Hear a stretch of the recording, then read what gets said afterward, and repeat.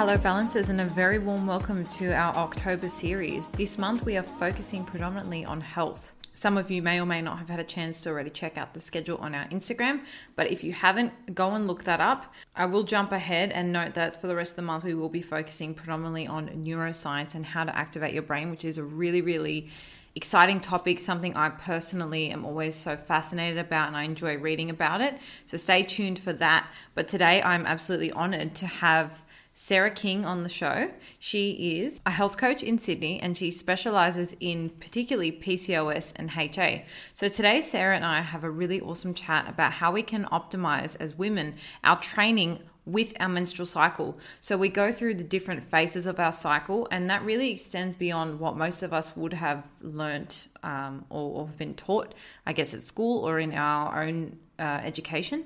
And what I found most interesting was the correlation between things that I think and feel throughout the month at different times and hearing the science behind those particular points, and then kind of marrying that up with how it impacts my training. So I particularly found it super useful. I really love how Sarah delivers such difficult and sometimes complex information in such an easy to understand way. Super relatable. And she also has her own podcast. It is called Holistic Health Radio, and I will put links to that in the show notes.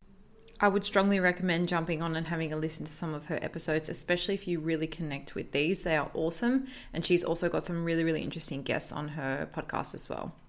Some other interesting things we dive into today include intuitive eating and how we keep our hormones happy. If I have any gentlemen in the room that are still tuned into this episode, this will be really useful for you to understand perhaps your spouse or a close family or friend member throughout different parts of the month and maybe be a little bit more empathetic. But generally speaking, it's an awesome deep dive into the relationship between exercise and our menstrual cycle. I found it so useful and I hope you love it as much as I did. Don't forget to leave us a review or rating on whatever channel you're listening to, and feel free to forward this to a woman in your life who you feel might need it. For now, sit back and enjoy. Alrighty, Sarah, welcome to the Balance Theory podcast. Thank you for having me. It's so wonderful to be here. It's such an honor to have you here, and I'm so excited to chat about, all things related to female cycles, exercise. I know you've got a massive background in all of that. Just before we dive into content, can you share a little bit with our listeners what it is you do and how you've fallen into your life as it is? That will be hard to keep, hard to keep short, but I'll try and give you the short version. Sure. So as a professional, I'm an exercise physiologist, a health coach, and an intuitive eating counselor. Beautiful. I'd like to say in a previous life, I was a Pilates instructor, but that wasn't really in a previous life. Maybe in the future. Maybe. Well, I did teach Pilates for over 10 years, and obviously COVID threw a spanner in the works for that. Right. So potentially Pilates classes coming online at some point if I can clone myself. But professionally, what I do is I mainly see women and help them find their healthy balance with food, fitness, and their bodies, so they can have healthy hormones, have a good relationship with food, and exercise for the joy of it so that they can continue it throughout their lifetime. How I got there was a long and winding road. No doubt. Yeah, so I didn't actually know what I wanted to do when I left high school. I actually applied and started studying nutrition and fell into an eating disorder myself and just had a really terrible relationship with food. So I decided to stop studying nutrition because I was like, this is not a good mix. And I went into recovery myself. And I always knew after I got through that I wanted to help other people who might be struggling like I did. I didn't know how to do it though. And I also knew that I didn't want a desk job. Mm-hmm. So I went back to uni and I studied exercise and sports science, and then exercise physiology, always with a view to work with people that had mental health issues or in women's health. Got out of that, went into corporate health, stayed there for a couple of years, realized that probably wasn't for me. The corporate space? The corporate space, yeah. I loved helping people, and I loved when we got to do like health assessments and boot camps and get people moving, and that was great. But the admin would just drain me. So I was like, okay, I'm going to go into private practice. Started working in private practice, seeing clients one-to-one in a gym setting, and also worked in a hospital setting where I did exercise therapy for people that were recovering from an eating disorder or disordered eating, as well as drug and alcohol recovery and mood disorders. And I learned so much there and realized that eating disorders in particular was my passion area. Yeah. And alongside that came all the hormonal stuff that usually complicated things. And those are the two areas that I really just made my niche and my specialty. Okay, cool. And with all of your experience and intertwining all your passion areas, would you say the role you do now is quite unique in the sense that you've kind of made it yourself? Like it didn't really exist and you've kind of owned the role now as is? Yeah, so there wasn't any information out there on what was acceptable and what was okay to do exercise-wise for someone recovering from an eating disorder. So I was part of this research where we put together the world's first guidelines for exercise and eating disorders, called SEAS, which is Safe Exercise at Every Stage. And that was a lot of work, but a really great thing to be a part of, and has kind of formed the basis of, when I see clients, how I kind of explain to them this step back up to where they want to be with exercise and how we're going to get there, and being that sounding board for all of the things that they've learned about fitness that may be more myth than fact, and being that educator that helps them actually understand, like, this is actually the amount of exercise that is useful and beneficial for you, and this is why. And that why piece can be really important if you've been told so many different things. Yeah. I think there's a lot of information online. So if you take out the complication of having an eating disorder already, just your relationship with exercise can be so confusing. There's so much out there, and I think like the why piece to why you exercise will really determine whether you stick to it long term or not. So I think it's really cool that you're a part of that journey for people to, build a relationship with exercise and really find their why. So I love that. And I do know that the concept of balance is something you focus on a lot in your own podcast. So in your own words, can you just share, I guess, what balance means to you? That's such a great question. And I feel like balance for me is always changing. On a personal level, for my daily balance, I guess, that looks like making sure I have a really good morning routine.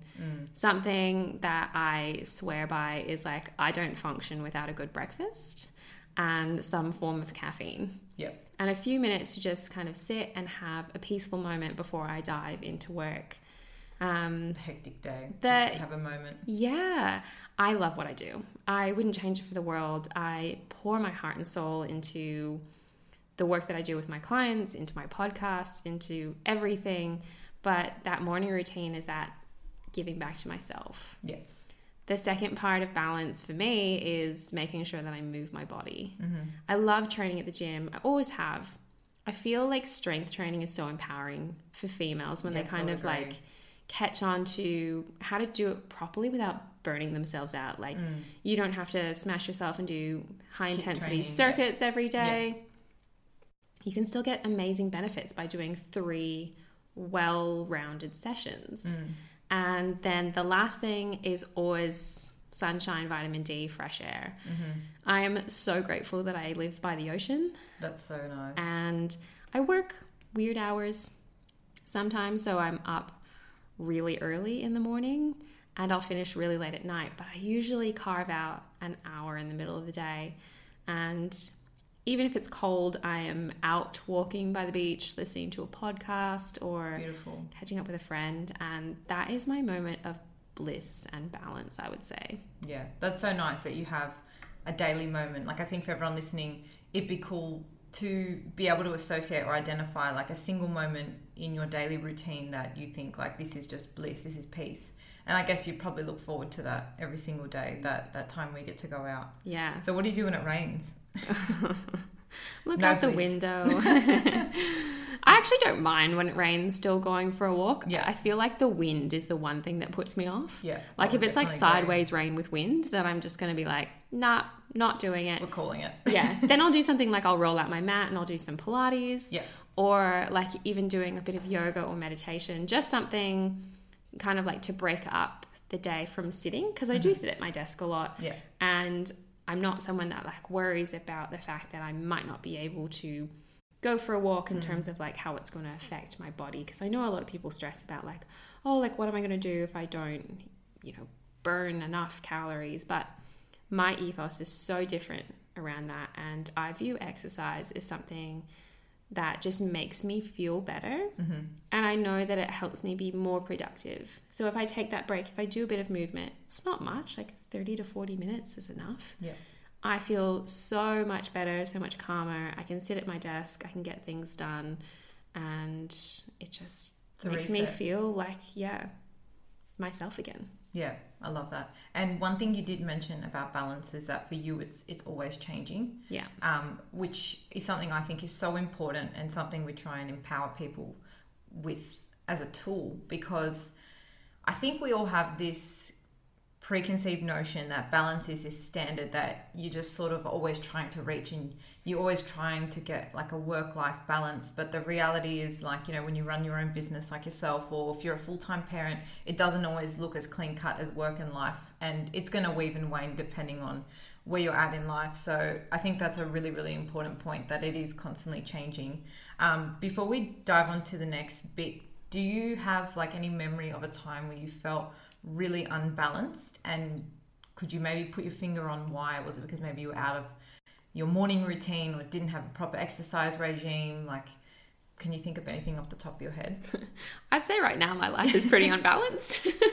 And why do you think that is? I still make time for all of those little things, but right now I'm working at least 14 hours every single day, and I know that my body can't take that forever. Yes. It's told me that because I hurt my neck. I bulged a disc in my neck literally from looking at my computer screen too much. Wow, yeah. Which is like red flags, listen to your body kind of warning sign that you can't be in this position for extended periods of time. And that was a moment where I was like, cool, I need to probably hire someone to help me. Yeah. So that I can lessen the load and just do what I'm really good at and focus on that. But at the moment, that hasn't happened yet. Still looking. If anyone's interested, you can send us a DM. Still looking. But right now that looks like I haven't been able to cook my own food very much. I don't have time. Yeah. So relying on like my muscle chef meals, and not being able to see my friends as much, that feels a bit unbalanced. But I know it's not forever. Yeah. And sometimes there is that bit of sacrifice, and I hate the word hustle, but right now is a small season of hustle for my business. Yeah. And that's important to me to honor that, because I've worked hard to get where I am. And the fact that it's being well received now is brilliant. And it's what you work for. So you never want to be ungrateful for that. But then at the same time, you don't want to burn yourself out. That's right. So that little neck injury was my little warning sign. Yeah. Going like, this is probably a little bit unbalanced. Yes. What I want to put to you just as a question, could you maybe reshift? So rather than thinking perhaps you're unbalanced right now, would you reshift and think maybe that your balance scales are just tipping in favor more of your work at this point in time? And because your work, like we were previously discussing, is a blend of your life as well. It's what you love to do. It's what you do in your spare time as well with the podcast. And I'm sure it's things you try and do as well in your personal life. So would you say perhaps it's just that your balance is favoring that area of your life more at this point rather than you're being unbalanced? Because like you said, you're going through a bit of a hustle season, and seasons change. Yeah. I would say it's just probably tipping the scales in terms of more of my business. Yeah. But I know that once I get a handle on that, I'd like to think that things will be a bit more settled in terms of like being able to enjoy the outdoors and summer, and having a bit less time working on the weekends. Yes. That would be lovely. But it's probably not the most unbalanced I've been. I wouldn't call it unbalanced. It's just tipping one side. A lot of eggs in one basket. A lot of eggs in one basket, but we're making it work. That's it. Yeah. Well, you're doing a great job from what I can see anyway. Thank you. But maybe we'll find you a staff member from one of our listeners. I'll let you know. I actually had a call right before this about someone, and I was like, brilliant, I'm just about to go record a podcast. Like, shoot me an email and we'll talk later. Oh, perfect. So, but you know, if you're out there, if you're listening to this, I might still be looking. So hit me up, send me a DM. Don't be shy. Yeah. Alrighty, I wanted to ask you a little bit about the relationship. For all women listening, this is going to be specifically important to yourselves. The relationship between exercise and the menstrual cycle. And specifically, well, let me just throw in a personal anecdote. I know that coming close to that time of the month, like the weight I can lift just halves out of thin air. Like overnight, it's like I go from doing 4 pull-ups unassisted to 1. And it's like, where did my strength go? And so my question is, what in terms of how you coach and how you program, what's the relationship there, and how can we optimize our training with our menstrual cycle? Such a good question. And I'm such a nerd when it comes to the menstrual cycle because love it. It is empowering to understand your body. And I think as women, we aren't really taught what our menstrual cycle is for us and how important it is, other than we get a period. Yep. But a period is not your full menstrual cycle. Your period is the first week of your menstrual cycle, so day 1 to day 7. And exercise and the shift in our hormones play such a key role in how we can optimize our performance. So what I'll do is I'll kind of quickly break down how the menstrual cycle fluctuates throughout the month, and maybe it would be useful to talk about what kinds of exercise within those different parts. Yes, I love that. Would be really beneficial to focus on. Okay, so the first part of your menstrual cycle is your follicular phase. So that's day 1 to about day 13. So day 1 is the first day of your period. And that's when you start, obviously, bleeding. And that's when your hormone levels have dropped. As you move towards day 13, your estrogen levels start to pick up again. But they're still relatively low. So in this phase of your cycle, you're quote unquote more like a man, which means that you're... That's why we're so angry when they turn around and say, oh, you must be that time of month, but we're actually like them. Yeah, well, it differs for different people, to be honest. But that first part of the month is when you're super strong as well. So you've got good testosterone levels. Your estrogen is actually helpful for you building muscle mass. And you're more able to tap into your glycolytic stores for your energy. So you're better able at doing performance activities like cardio, sprint training, endurance, because your body can actually tap into those glycogen stores and use them really, really effectively. So that's from day 1 of bleeding to day 13. And it's funny I say this because people are listening and probably going like, I feel like terrible on my period. Like there's no way that I could get off the couch and move and do burpees, let alone. Yeah. So to that I say gentle movement, always honor your body. Notice that maybe as you get towards day 5, day 6, you start to feel better. And that's when you can start to get back into your strength training and really focus on building muscle in this phase. Because research shows that if you actually periodize your training to progress more during that follicular phase, you have better results. Awesome. And you'll understand that a little bit more when I talk about the second half, which is your luteal phase. So you go through your follicular phase, then you hit ovulation, which is around day 14 to 16. And that is your basically peak for your estrogen levels. And you are physiologically your strongest. That's when I'm getting the 4 pull-ups for sure. Yeah. You're also slightly more at risk for things like ligament damage because of that high estrogen level. So if you are doing something like strength testing, make sure it's not like super dynamic movements. Make sure you're focusing on your form, but really challenge yourself there and then. Because you'll usually notice you're like, I'm feeling strong, I hit this peak, and then it dips back down. Which is the second half of your menstrual cycle, which is your luteal phase. So in your luteal phase, estrogen and progesterone start to increase. So progesterone is the hormone that basically prepares your uterus for potential pregnancy. It's a good hormone, but it's also a pesky hormone because it can stop us from hitting those high performance levels. So basically, as both hormone levels rise, your ability to tap into your glycogen stores decreases. You also feel more fatigued, and you generally feel more hungry as well. So progesterone can increase your calorie requirements anywhere from 1 to 300 calories a day. Wow, it's like could be it's a lot. Snack to a meal. Yeah, it's a lot. And a lot of women often say, like, I'm so hungry, like I just need more food. And that's because your high hormone levels increase your metabolism a little bit. So you actually just need a little bit more food. But in this... So do you normally tell people like to eat more when they're hungry? I mean, we'll get into intuitive eating later, but... I definitely do. For a lot of people, I say, like, it depends on what kind of program that they are working on, but I'm a big advocate of intuitive eating.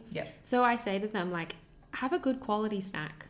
Make sure you're eating a bit more at your main meals. Like, add some really good healthy fats. It's really important if you add those healthy fats, and you usually feel more satisfied with your meals. And if you are doing a higher intensity session, you'll probably need to add some more carbs in there so that you're better fueled for that workout.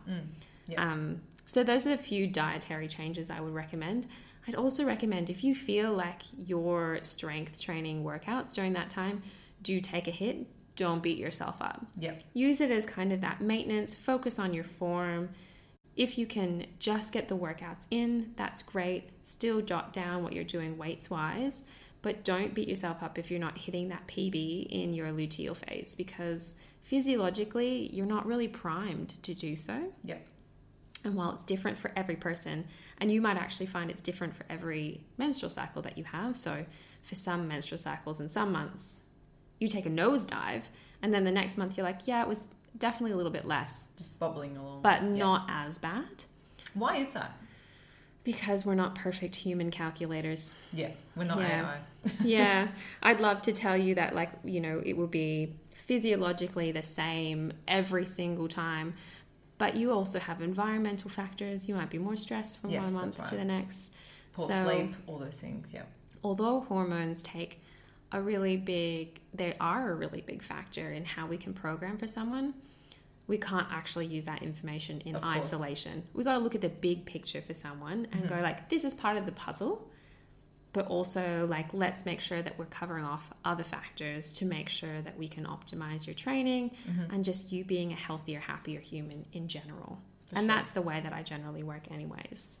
Beautiful. So sticking with the second phase, the luteal phase, would this sort of be the phase where you would maybe do more things like Pilates? So more like... So take your workouts down a notch. Still focus on your strength training if you want to. Just make it more moderate. I would definitely recommend just chucking in some other activities that keep you moving, like Pilates or yoga, or just doing like a fun activity. I think we often overlook how mixing up your routine can just be so good for your motivation. So do something with a friend, do a workout outdoors, whatever's going to keep you moving, especially you tend to feel a little bit moodier at that time. Whatever's going to keep you moving, whatever's going to help you feel good in your body, do that. Cool. And what are your thoughts on like having a rest week? Would you session that in at all through like programs? So I generally recommend a deload week every kind of like 5 to 6 weeks at least, if you're someone that's training for progressive overload.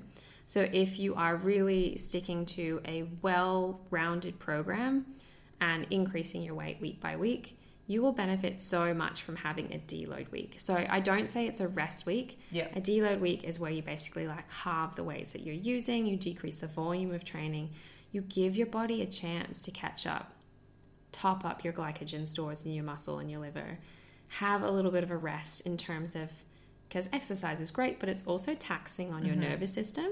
So just give your body a moment to kind of rest, recover, so that you can bounce back and go into that next block of training really revitalized. Yeah, well, I know what you mean. I do have a progressive weights training program, and I should probably make it a bit sooner now, thinking about it, but every 8 weeks I try and do either a deload or a rest. And then it's funny, like the week after you come back, it's like, whoa, shock to the system. Yeah. But it's great for like, you know, just like realigning the muscles or something. Yeah. It's like they wake up. They definitely do. And more so than that, like if you're feeling a bit stale with your training, yes, a deload week can often be what you need, because you probably just need a little bit more sleep, a little bit more rest. Yeah. Was there anything else you would suggest for that second phase, like as we near the end and as it phases into the next period? Yeah. A lot of people have cravings during that second half, and I think a lot of women can attest to the fact that the week before they get their period, they just want to like demolish blocks of chocolate, or if you're someone that likes something salty, that's the time when you just need it. Yeah. I think don't beat yourself up if you are having those things. Enjoy them. The more that you resist trying to have them, the more the craving persists. And the more you build up this mentality that these foods are bad and you somehow failed because you couldn't have enough willpower. Yeah. It's not willpower. Just have them, but include them as part of your day, not as something that's completely off limits, and just have well-rounded meals otherwise. Yep.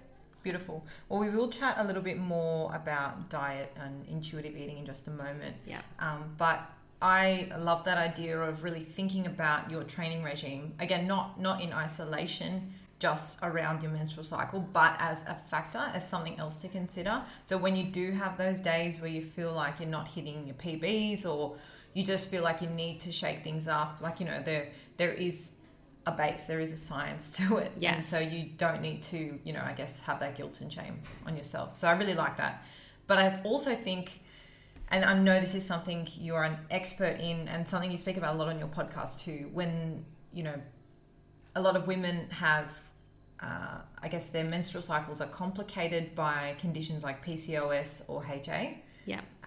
For them, following that cycle can be a little bit difficult. It might look like 6 months, and it might actually look like 1 week instead of 4 weeks. And there's obviously so many variations. So talk to me a little bit about those conditions, and then how your advice may or may not be different for women who may be listening who have those conditions. Yeah, definitely.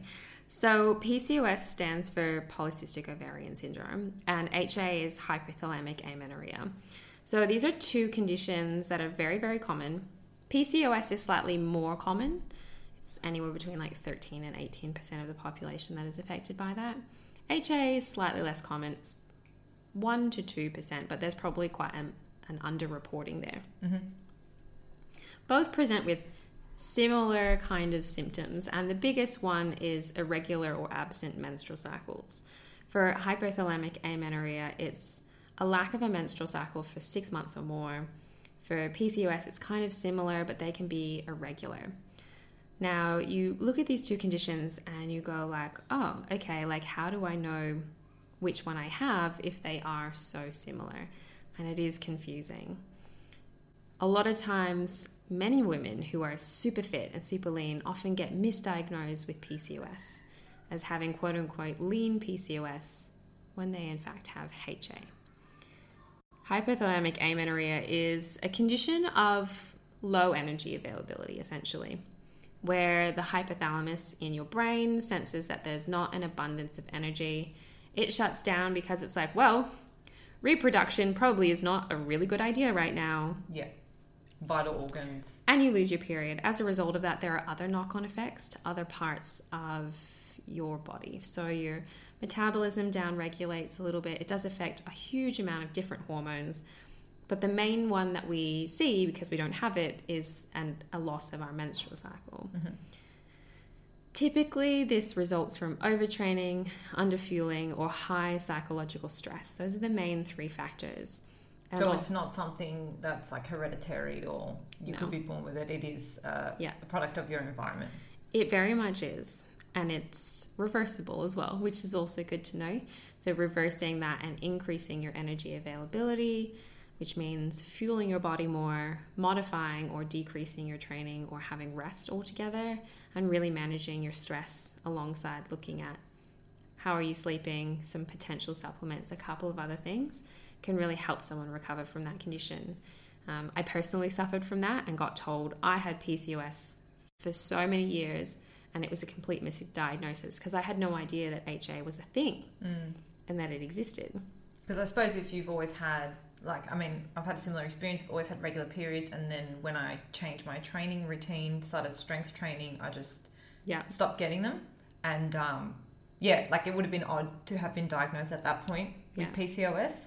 But so that's really interesting. Would you ever, I might be going a little bit left field here, but what are your thoughts on the pill and using that as treatment for re-regulating a period?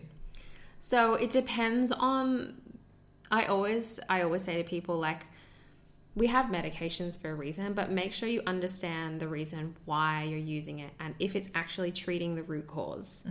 So for someone that has hypothalamic amenorrhea, it doesn't really regulate your cycle because it's giving you a fake bleed. So those hormones that you're putting into your body, you know, they quote unquote regulate your cycle, but the bleed is just a withdrawal bleed from those synthetic hormones. So that 1 week where you bleed is just a withdrawal, and then you go back to this kind of stable 21 days where you have some synthetic hormones in your body.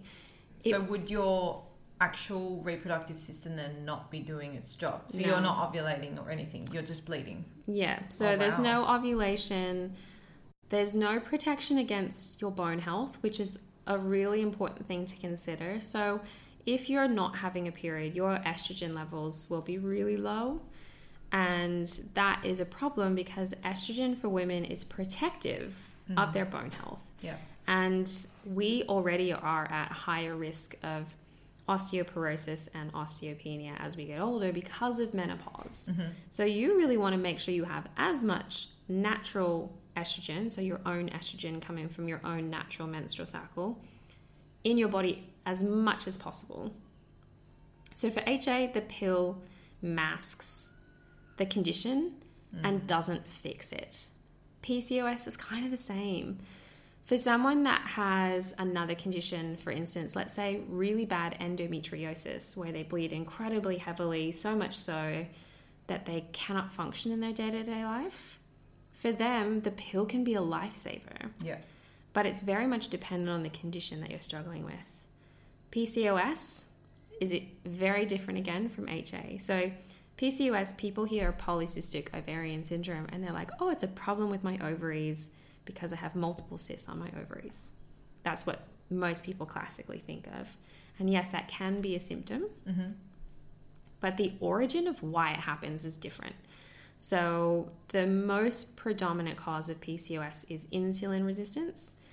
And insulin resistance has an impact on your ovarian function. So insulin resistance along with high androgen levels, so those are things like testosterone, have an impact on your ovarian function. And that's what causes your irregular menstrual cycles and potentially those cysts on your ovaries. Other symptoms that go along with PCOS are things like hirsutism, so excess hair growth, trouble losing weight, or you can really easily gain weight without really changing anything in your exercise routine or what you're eating. You need there's different hormone tests as well, obviously, to see what your insulin levels are like and your androgen levels are like, but you need to have at least 2 of those symptoms to be classified as having PCOS. And the last thing to make sure you note is that ultrasound that you would get on your ovaries is only relevant for someone after 8 years of them beginning their menstrual cycle. So when you first start your menstrual cycle, it can often look like your ovaries have multiple cysts because there's just multiple developing follicles. So within that younger, I guess, population, you need to really make sure that you are getting the right diagnosis because you can be misdiagnosed so easily. So how would someone in their first 8 years of their cycle, I mean, I know people quite close, like personally, that are in that age bracket that have irregular periods and have been diagnosed with PCOS. For them, what would be an alternate way to determine whether they actually have it? I think it really comes back to the origin of where it started and being really mindful of what was happening to your body at that stage. So were you exercising a lot more and did you change your diet at that point? Or did you have no change in your diet and did you feel like your weight increased for no obvious reason? So for one, that could be like more classic HA stuff. For the other one, potentially PCOS. Also, those other symptoms. Do you have the excess hair growth? It's very, very common in people that have PCOS. Not as common, and acne. That's the other one.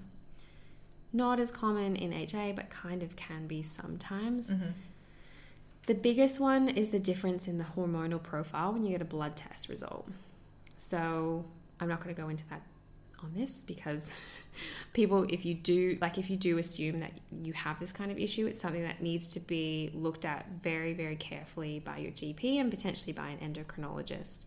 But I have a 3-part series on my podcast. Yes, we'll link it below. So if anyone wants to know a bit more about it, you can just jump over and check that out too. And that is all about how to get the proper diagnosis, what is the relevant treatment in terms of nutrition, lifestyle, diet, for PCOS versus HA. And then the third one talks about supplements, which can be helpful for the 2 different conditions as well. So it really covers all of the bases there. Perfect. And just to bring I know we spoke about the pill as a potentially problematic in masking the wrong issue. Yeah. Have you ever seen it? Like obviously you said for endometriosis, it can be a really positive thing.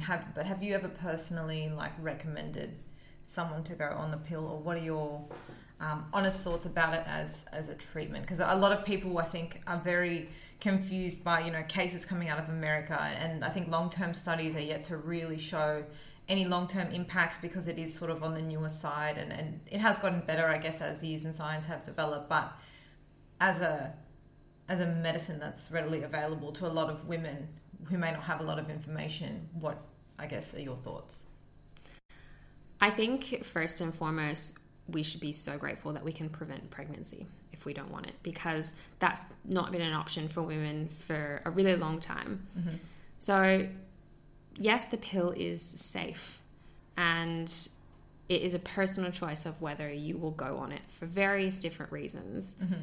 I don't ever push women in one way or the other. I help them make that informed choice by giving them information about the pros and cons of the pill. Of course.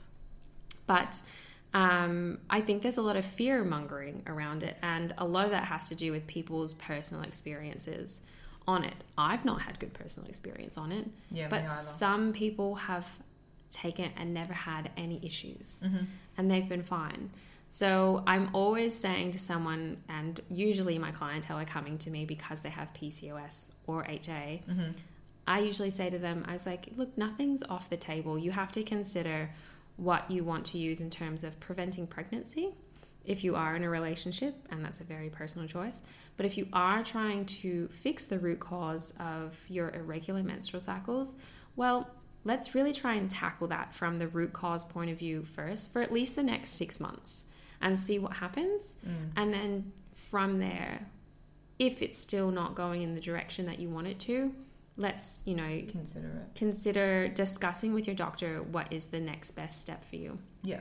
So for something like PCOS, you did mention it's at the root, it's an insulin resistance. Yeah. So the pill in itself doesn't do anything for insulin resistance or in aiding that, right? No. And I go into that in this podcast series, and it's really about tackling that insulin resistance that will be really beneficial for someone with PCOS. Yeah. And that in turn will help lower your androgen levels, and that will really help improve your symptoms.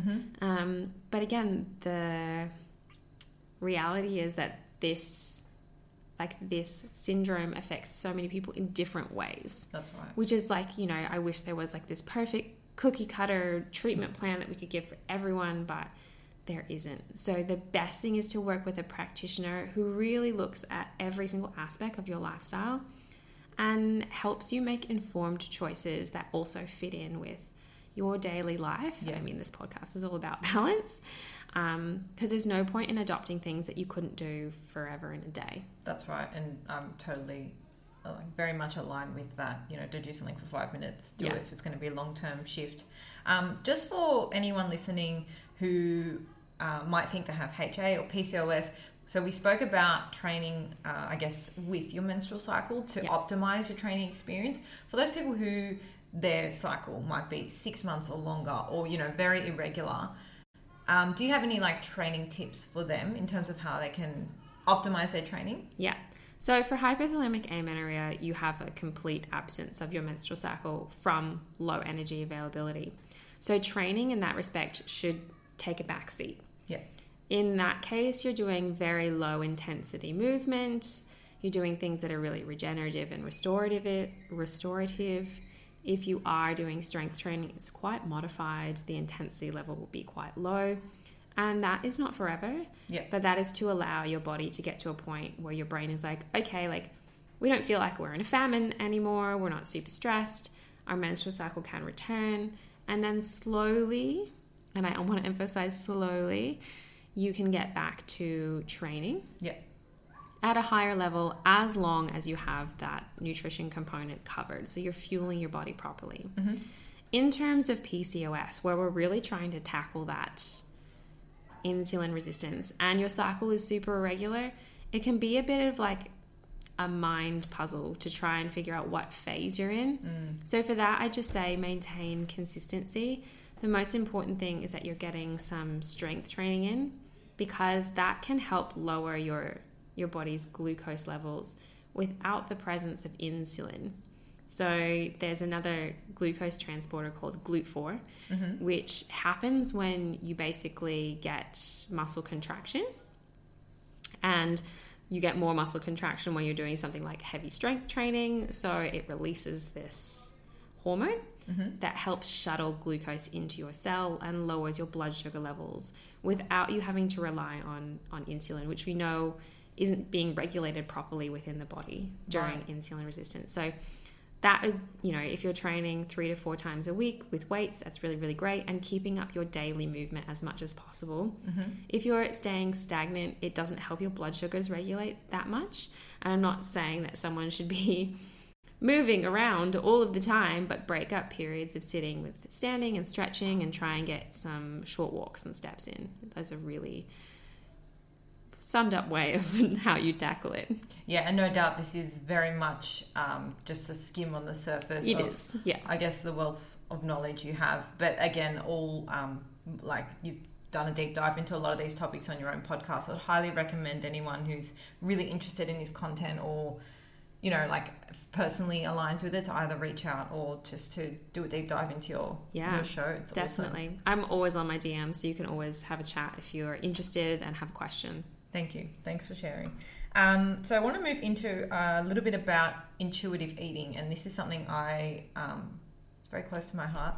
And I just think like one day you might want to eat like a kale salad, and the next day you might want ice cream, and that is cool because life is about balance. It's about listening and responding to what your body needs and wants, and having that positive relationship with food. I actually had a podcast not too long ago with a young lady. Her name's Kath Ebbs, and we spoke about how when you label food as good or bad, instantly that's your mood when you eat those things. And so it's all about how you perceive those foods. But I would love for you to share your own experience with intuitive eating, and if you have any tips on how people can learn how to intuitively eat. Yes. I feel like intuitive eating has become a buzzword. Yeah. And because it has, people are often confused about what it actually means. So intuitive eating in its simplest form is listening to and honoring your body through food, through movement, and through being kind to yourself.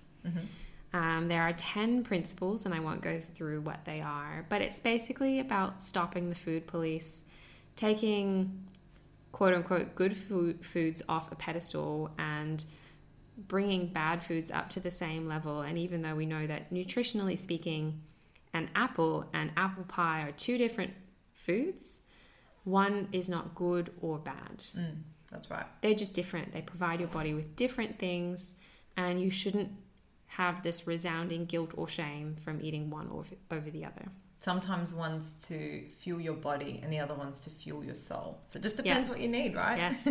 I always say, like, we do eat sometimes to nourish our cells and what our body needs. And like you said, the other time we nourish our soul, because food is more than just energy. It brings us together for social experiences. Yes. There are memories created around it. There's culture embedded in it. They are aspects of eating that are just as important as day-to-day fueling. That's right. And that's a really nice balanced way to look at food, actually, that it's, a lot of people have specific goals, and I think that's when you do really need to hone into, stricter, I guess, regimes when it comes to eating. But as a general, like, human being living life, intuitive eating is like really the way to go. Have you got any personal experience with how you kind of came into understanding your own intuition when it comes to food? So I was obviously going through recovery from my eating disorder for many, many years, and that requires you to be on a meal plan, essentially. And I didn't know how to eat normally. I didn't have hunger cues, I didn't have fullness cues because I had ignored them for so long, and I was like, how do I get these back? And that's when I started learning about intuitive eating, and so much so that I became an intuitive eating counselor. But it really taught me about, like, what is gentle hunger? And for me, if I couldn't initially feel that, like, rumbling in my stomach, I started to notice the other signs of, I found it more difficult to concentrate. My thinking kind of turned to food, and I thought about, like, food would probably be like a good idea in the next hour or so. I learned, what fullness felt like and how to kind of comfortably sit at satiety instead of overstuffing myself, which, happens in holidays and stuff like that. It's totally fine. Christmas is happening. Yeah, but it helped me get over food fears and food hang-ups that I had, and get over these silly food rules I had about, like, if I had a curry and it had potato in it, then I couldn't eat rice because that was like 2 forms of carbohydrate, but my body doesn't care. And that doesn't make these 2 foods together a bad thing. And I feel it is just a really good approach to help neutralize food and really give you a respectful relationship with it that has a lot of give and take, because there is no black and white with intuitive eating. There's lots of different shades of grey. And it also taught me that movement could be fun, and it didn't have to be this super strict thing, and that nutrition still mattered. But if I looked at it as a big picture idea versus, like, worrying every day if I had the perfect amount of protein or carbs, then it was a much easier way to kind of navigate my life, navigate the world, be more flexible and inclusive. And I think whatever your goals are, if you can have a relationship with food that is more flexible and inclusive and helps you honor what you need that day, then you are winning 100%. Yeah. No, and I love everything you've said there. And I've personally had an experience where I've tried to calorie count, and it probably wasn't a great experience because my end goal was, like, not clear. I didn't really have, like, a why am I doing this? It was just more I just wanted to try it and have a stricter diet, but without really a vision. Yeah. But I found it really, really restrictive. I started resenting all these foods that I loved just because it didn't fit in my calculator. Yeah. And at the end of the day, it was a diet that didn't fit with my lifestyle, and I was trying to box my lifestyle into this diet, and it was not for me long term. Yeah. So yeah, changing my mindset and neutralizing food, like just the way you phrased it like that, I think is a really good takeaway for someone who might be listening and feels like they're a bit restrictive, or perhaps have had a similar experience to yourself where they've suffered from some kind of disorder or are suffering. Yeah. I think neutralizing food is a good way to go. But obviously, like, seeking professional help is a big one. Yes. People like yourself who really can give a full spectrum download of knowledge when it comes to intuitive eating. Because it's more than just food, right? Like, you had to change your mindset around it. Thoughts and, beliefs. daily practices, habits, rituals. Of course, it's a whole package, really. Yeah. Before I let you go, I did want to ask you one more thing. Sure. How do we keep our hormones happy? Do you have any tips? So live in a bubble. And don't pop it. Yeah. Pesky little hormones, they don't like stress. Yeah. Stress comes in many, many forms, both physical and psychological. And some people are more vulnerable to disturbances in stress levels than others. Like, some people's hypothalamus is really resilient against things that they go through, and they'll never lose their cycle. Other people, like my first period stopped when I had exams. And I was like, oh my gosh, like, why did this happen? And it was my body saying, you're really stressed about these exams. And we're just going to focus on that only. Yeah. My biggest tips for keeping your hormones happy are regular fueling. I'm not a big advocate for people doing intermittent fasting.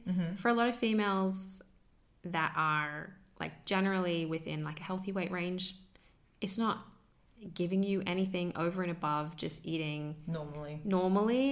Even if you are trying to be in a deficit, you can still be in a deficit and eat regularly. It will be better for you in terms of your training. Having enough carbs as well. We are a carb phobic society. I always thought if there was a word to say like a carb phobia. Yeah. And if you're thinking about your hormone levels, your luteal phase, where your progesterone is predominantly produced, loves carbs. So luteinizing hormone, which is what helps you through your luteal phase produce more progesterone, is linked to the pulsatile kind of response of insulin. So if you're not having carbs, if you're not having those little pulses of insulin throughout your day, it's not helping your luteal phase. It's not helping your luteinizing hormone.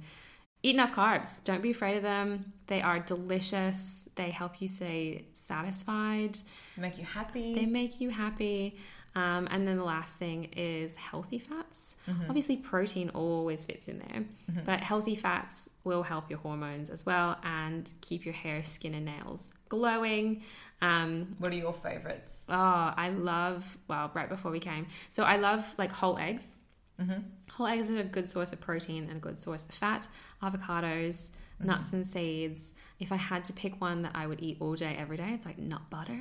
Oh, yeah, or dark chocolate. Peanut butter, too. Dark chocolate, yeah. All of those. Olive oil on your salads, or roasting with your, like, roast veggies. Salmon, I love salmon too. Yeah. Oily fish is great. Speaking about intuitive eating, I'm getting hungry now. I know. I think I know what I'm having for dinner now. I actually have to go food shopping after this, so... Salmon and avocado with pretty much an olive oil salad, it sounds like. Yeah. My go-to is salmon and soba noodles. Me too. I made that last night. There you go. That's Great minds favorite. think alike. Yeah. And I always put like some cashew nuts because I love a bit of crunch in there. Yeah, it's good to mix up the textures. Actually, you're the second person I've had on the show that said, do not be scared of carbs. Like, yes. Don't be scared of carbs. You will literally be a better functioning human and a happier one. Your moods will be way more stable. Yeah. No, I love that. And I think that's a really nice spot to end this lovely discussion on. I want to thank you so much for your time. If people want to know more, can they jump onto your website? And Instagram's your favorite place to get contacted? I am most active on Instagram. My handle is @SarahLizKing. I'm sure you'll put that in the show notes. Yes, I'll pop it all below. And I'll pop the podcast too, which is... Holistic Health Radio. Perfect. Yeah.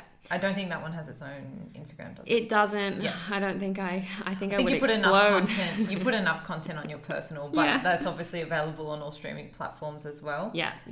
But we'll pop links to the website, and I'll also link your 3-part series on PCOS versus HA, because I think that's really key, and a lot of people listening might be really interested in that too. Yeah. So thank you again for your time. It was really nice chatting. Thanks for having me. I had such a great time. No problem. Until next time. Bye guys. See ya. And that's a wrap for this week, Balancers. Thank you so much for tuning in. I hope you found this episode useful to some degree in either steering or determining your definition of balance today. As always, the biggest compliment for us is if you share this episode with someone who you feel might need it, or if you're on Spotify, you can click follow, or on Apple Podcasts, you can leave a rating or review. If you have any suggestions for up-and-coming podcasts, feel free to shoot us a DM or an email. Our Instagram is @TheBalanceTheory, and our email is thebalancetheorypodcast@gmail.com. Otherwise, you've always got the option of subscribing to our mailing list. We only send you email reminders when the episodes drop, so you get them fresh out of the oven. No annoying spam, we promise. I hope you enjoy the rest of your week, and until next time, stay balanced.